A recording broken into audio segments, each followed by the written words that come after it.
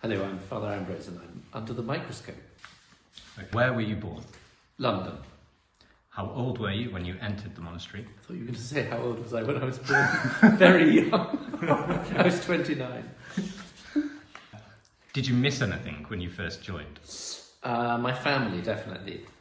I did. Yeah. But I learned to write letters, which I learned also to love. So I didn't.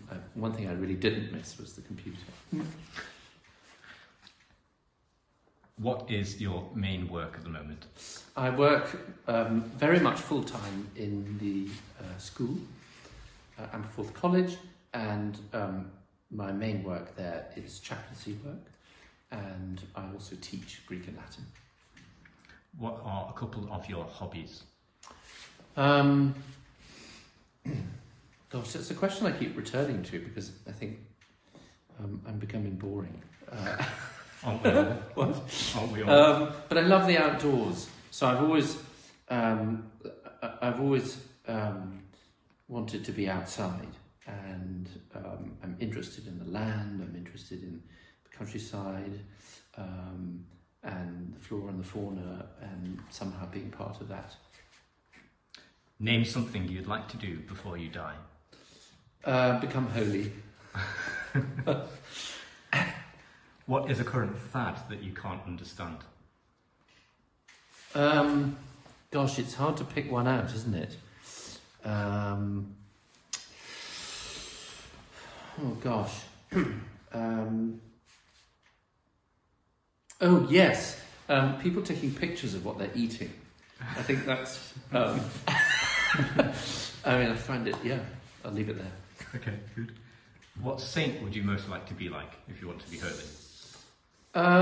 Good question, actually. I mean, so my patron, insofar as the name that I received when I became a monk, when I was clothed, is St. Ambrose. And Ambrose of Milan, there's a lot to admire in Ambrose. So if I became even a bit like him, I'd be delighted. Other saints, I think on the whole, I think of the extraordinary holy people I've met during my life, actually. I would love to be more like the people who've inspired me in life. Where is your favourite place to go for peace and quiet? Probably my cell, my monastic cell, actually. There are definitely places, beyond here where I can also set aside any sense of responsibility, which can be quite nice sometimes. But yeah, here at Amperforth in the monastery, my monastic cell. Do you have your mobile phone on you? I do. Do you have a background on the screen? I do, yes. Do you want to show it to us? I've just changed it, actually. I was making a poster for adoration in school as part of the chaplaincy. So it's a picture. Can you see it? Yeah? So it's a photograph from? It's a photograph of a snapshot from the school carol service last year. And the carol service usually incorporates a period of exposition and benediction, and it comes from the moment of benediction. And I was using that snapshot to create a poster to go outside the adoration chapel.